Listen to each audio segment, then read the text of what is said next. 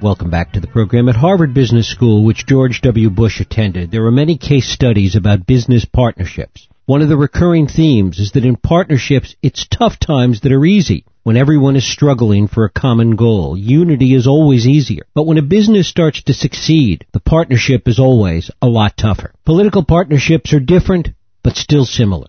There's no bottom line to worry about, but when one partner starts to succeed politically ahead of the other, usually there's trouble and strain on the relationship. Certainly the Bush-Cheney partnership is no exception.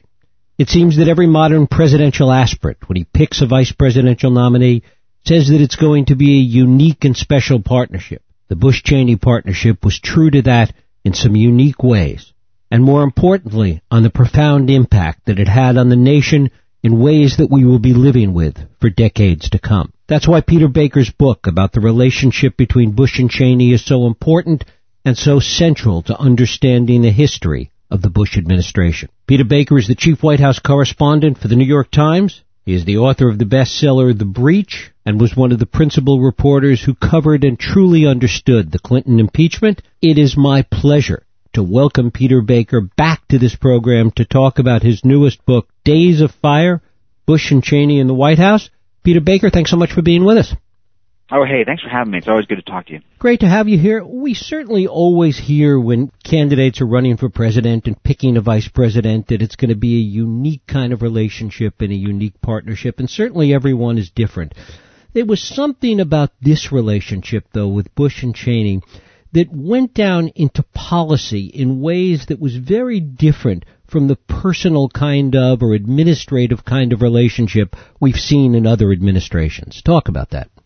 Oh, I think it's absolutely true. You know, look, President Bush, George W. Bush, when he was governor of Texas, he understood his strengths and weaknesses. He understood that he didn't have any real background in national security, having run Texas, and he reached out to somebody who did, somebody who obviously had great seasoning, had been defense secretary, White House chief of staff, congressman. And Dick Cheney filled an important role. He played a reassuring role both to the country and I think even to George W. Bush, especially in those early days.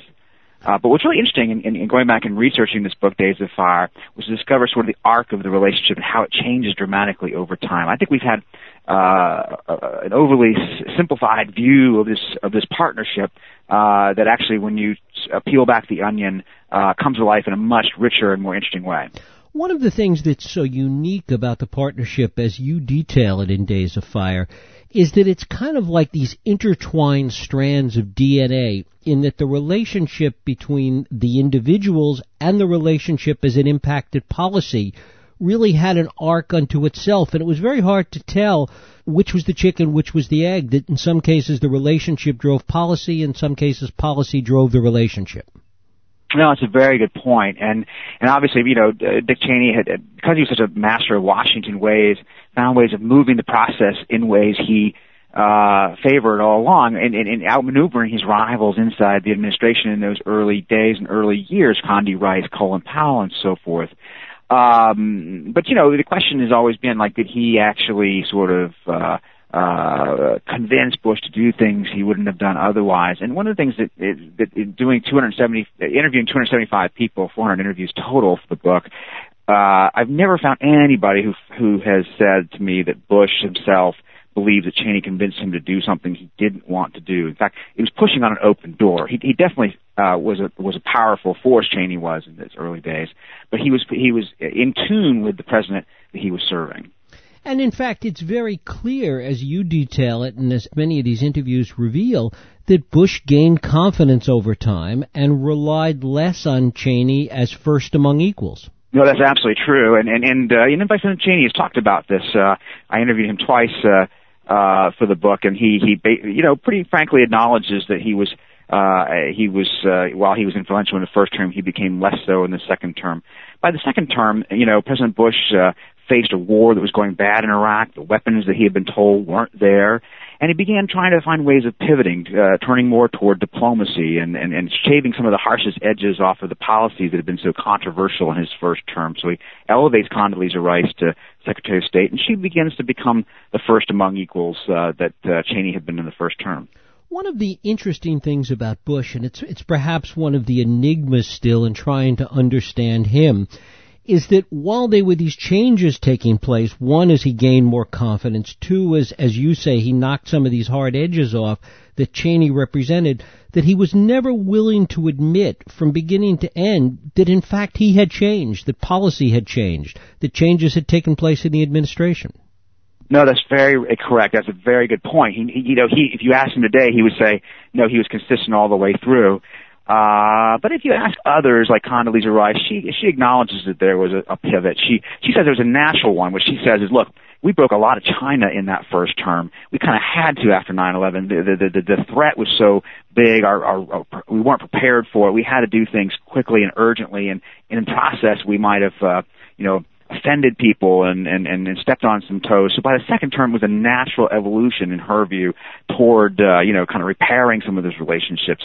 But when I asked her about the vice president, she said he would have liked to have continued breaking China in her view in the second term, and that's where they began to really part ways, Bush and Cheney. It's interesting, too, to see how Bush tried to handle this transition. He talks in his second inaugural, and you talk about this democracy agenda, which was really just kinder and gentler way of dealing with the neocons. Well, he did sort of adopt a central tenet of the neoconservative idealism, which is this notion not just of a realpolitik national security policy that cared about our interests, but actually promoted this greater ideal, the notion of democracy, freedom around the world. Some found it invigorating, some found it overly simplistic or messianic. But what's really interesting about it is that the president decides to go this direction without even really consulting with the vice president. The vice president wasn't involved much in the drafting of that inaugural address. And you begin to see in that sort of the way the second term is going to be different than the first. In talking about change, one of the things that's so interesting about Cheney is the way in which 9/11 impacted him. Clearly, he was always the proverbial bull in the china shop, and as you say, wanted to keep breaking dishes. But it does seem that the events of 9/11 somehow had a more profound impact on Cheney. Yeah, that's really interesting. I think that there are those who speculate that it changed him in some way, those who knew him for a long time, like Brent Scowcroft and so on. I think probably a little bit more interesting way of looking at it is that, he had spent the 80s when he was in Congress participating in these continuity of government exercises where every year he would be spirited off to some remote location and pretend to be a White House chief of staff in the apocalyptic scenario of a nuclear war, and what would they do to reconstitute the government. And he'd always been interested in what he called bugs and gas, chemical weapons and biological weapons, and he found that the intelligence they received after the Gulf War in 1991 was that Saddam Hussein was actually much more further along in some of these programs, even nuclear programs, than they had known. So by the time 9/11 happens, this is sort of the culmination of things he's been thinking about and dwelling on and living to some extent for years and years and years. And it kind of reinforces in him a very dark view of the world, a world that is filled with threats and that can't be allowed to sort of fester without sort of taking them on in a forthright way. How much of Cheney's gravitas from the very beginning comes from the fear that he generated and the sheer force of that kind of Darth Vader-esque personality? I think so. Look, people were in the White House were intimidated by him simply partly because he was quiet. He actually was not sort of a bombastic type. He actually sat in these meetings and people would notice that he didn't really actually say anything, and they'd walk out thinking, he was kind of a black box to them. But they noticed that when they did walk out, he stayed, and he had the power of being one-on-one with the president, and they understood that power. So there was sort of this, and he had a very powerful and sometimes intimidating staff as well that played an outsized role in the White House. That again begins to change by the second term, but in particular in the first term, that's the apex of his influence. Whether Cheney wanted to be vice president or not is, of course, an open question, and whether he positioned it in order to get Bush to ask him is another open question. What is your sense of the policy ideas and the policy primary objectives that he had when he came into the White House? Well, I think Vice President Cheney was obviously more interested in national security, but he did have some domestic interests too. Energy was one. He had been, of course, president and CEO of Halliburton, an energy services company so he had a personal stake and interest in those kinds of policies. He was interested in the economic issues, the tax cuts that the president was advocating. He wasn't so interested in issues like education, Medicare, those kinds of things, immigration. Those were not his bailiwick. He didn't really ever get involved in them, even later when the president made them a priority. So he found his lanes and he stuck to his lanes, and that's how he husbanded his interest and his influence. He would tell aides, look, the aides would come to him and say, well, we're really upset about this policy or that policy. And if it wasn't something that the vice president cared much about, he said, look, you're welcome to go fight that battle if you want, but don't cite me in this. In effect, he was husbanding his chips for the things he really cared about. Because it's interesting when Bush first picks him as vice president, and he reminds Bush, he says, you don't realize that I'm conservative. And Bush says, yeah, I know you're conservative. And she says, no, you don't understand. Very conservative. Right. And it's an interesting moment, right? And I think that's also one of the misconceptions people had about Cheney. Cheney is such a low-key, calm, personality, right? So when he goes, he's very good on Meet the Press and these television shows and had been for years. And so people, I think, sort of mistook this sort of low-key, moderate demeanor for therefore a moderate politics. They assumed he was in fact sort of center-right rather than right. And any look at his record would tell you that's not really the case. Even in the Ford White House, way back when, he had been fighting with Kissinger over détente and helped oust Nelson Rockefeller from the ticket in 1976. He tried to push Ford into putting Reagan on the ticket in 1976. In fact, all the way through his career in Congress, when he cast a lot of very conservative votes, and he was conservative even under Bush 41. But the difference was he was working for more moderate presidents, and so people perceived him in that context. Was Condi Rice's policy impact in the second term every bit as strong as Cheney's in the first term? That's a good question. I think that's probably a good way of looking at it, sure. But the relationship was different, and this helped her, I think, in a way that ultimately Cheney was not well served. I mean, if you ask Bush and Cheney what their relationship is, it's not really one of like friendship per se, not what we consider to be friendship. Cheney told me, he said, we were not buddies. They didn't socialize at Camp David or exchange birthday gifts or get together very often with the wives or go fishing and so forth. That's not really the nature of the relationship. But Condi Rice, by contrast, was a personal friend of the president. She went over to the residence for dinner on Sunday nights with the president and the first lady. She worked out with the president. They talked sports. They went to Camp David together. So she had a different kind of relationship that gave her, in the second term, in some ways even more influence than Cheney had in the first, even if she wasn't quite as, mastering of the process that he had been. It's interesting, though, that we talk about the influence of Cheney, particularly as it relates to foreign policy, and yet we don't look as profoundly, as deeply at the influence Condi Rice had. And maybe history will change that. Well, I think that's right. And, what Cheney's people around him would say is, look, she had free reign in effect in the second term, and how did that work out? Didn't work out any better than the first, in the sense that Iran and North Korea still had nuclear programs by the end. There's still no progress really in Middle East peace. A lot of the things that she had advocated, that she had made top priorities for her second term, didn't go any better with the more diplomatic approach than they had with the more bellicose, robust or what have you approach that the Cheney folks would have preferred. So, they look at that as proof in their view that they were right and that the president was wrong to kind of get away from his first principles. How much did the president understand initially about what the public perception was as Dick Cheney as kind of puppet master? And did he care about that perception? I think they did. They were concerned about that around the president. They were very sensitive about that. In fact, even in the early days, the Vice President Cheney's press secretary suggested that he should do like weekly background sessions for reporters, even without his name attached. And that sort of set up a lot of flares in the White House, and they quickly rejected that. They deeply resented anything that looked like the vice president was the guy running the show. And ultimately, even the president began to bristle at that. When the vice president comes to him in 2003 and says, look, if you want to go with somebody else for the ticket in 2004, I'll be happy to step aside. President Bush eventually does think about it. He spent several weeks, he says, thinking about it, came up with a replacement possibility, Senator Bill Frist. And the reason he said in his own memoir was, he said one reason is it would show people who was really in charge. Well, that tells you something, doesn't it? That tells you that he was sensitive to this notion that somehow he wasn't. One of the other aspects that's so interesting is that all the crises that kept falling upon the administration in many ways made the president stronger and gave him the confidence, it seems, in many respects, to deal with Cheney in a different way, particularly in the second term. No, I think that's right. I think, look, the longer you're on the job, the longer the more comfortable you feel, more confident in your own judgments you feel. He he didn't feel like he needed Cheney the way in second term the way he did in the first.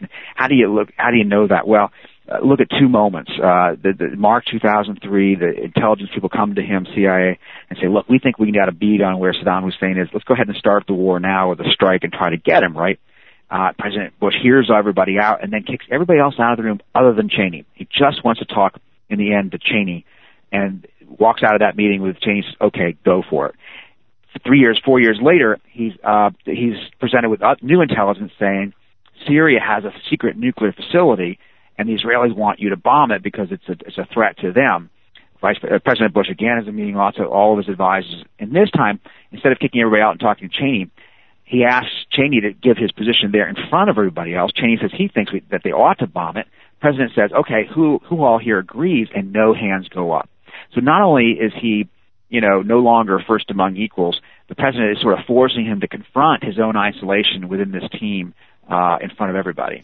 The other aspect that seems to be Cheney's Achilles heel in this is, while he understood infighting really well, and he understood the politics inside the administration, inside the Beltway, he seemed to have more or less a tin ear in terms of the broader political consequences of all of this. And that's where the president seemed to trump him at every turn. Yeah, he came in as he was the rare bird, came in as vice president without an ambition to become president.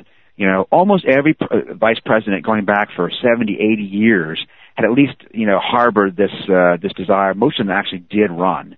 And so it changed the dynamic. And so his point of view was, I don't care if I'm popular. It doesn't matter to me what the polls are because I can serve George Bush better by just giving him my full advice. But eventually his own people came around to the idea that may be good in some ways. There's something sort of principled in some ways about that, caring less about the fickle winds of popularity. But on the other hand, if you are so indifferent to what the public thinks, you're not building support for the kinds of things you care about, and therefore that's ultimately going to undermine them. And finally, talk about what clearly was the final breach in the Bush-Cheney relationship, Bush's refusal to pardon Scooter Libby.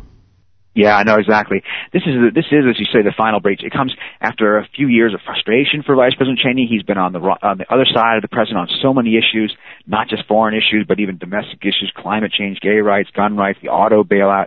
And he goes to the president. He says, "Look, my chief of staff, Scooter Libby, was wrongfully convicted in his view. It was a political prosecution, as the vice president saw it, in the CIA leak case. He'd been convicted of perjury and obstruction of justice." And he asked the president, said, "You got to pardon this guy. You can't let them ruin a good man's reputation." And Bush thought about it. He sent the White House lawyers to go look at the case again. They met with Libby at a seafood restaurant near the White House. They came back. The president said, "No, we think the jury was, had ample justification for this verdict." And so the president said no. And it was this seminal moment where it kind of all comes to a head, and the vice president in their lunch says to him, "You're leaving a good man wounded on the field of battle," which is probably the harshest thing he ever said, knowing that would be particularly hurtful or harmful to, what's the right word for Bush, who cared a lot about loyalty. So that was the way the presidency ended. In fact, on the inauguration day of Barack Obama, Bush gets in the car with Obama, heads to the Capitol for the swearing-in ceremony. The last piece of advice he gives him is, whatever you do, set a pardon policy from the beginning and stick to it. On his mind, as he's leaving office, is this rift with the vice president. Peter Baker, the book is Days of Fire, Bush and Cheney in the White House. Peter, it's always a pleasure. I thank you so much for spending time with us. Hey, thank you so much for your interest. Really appreciate it. Thank you. We'll take a break. I'll be right back.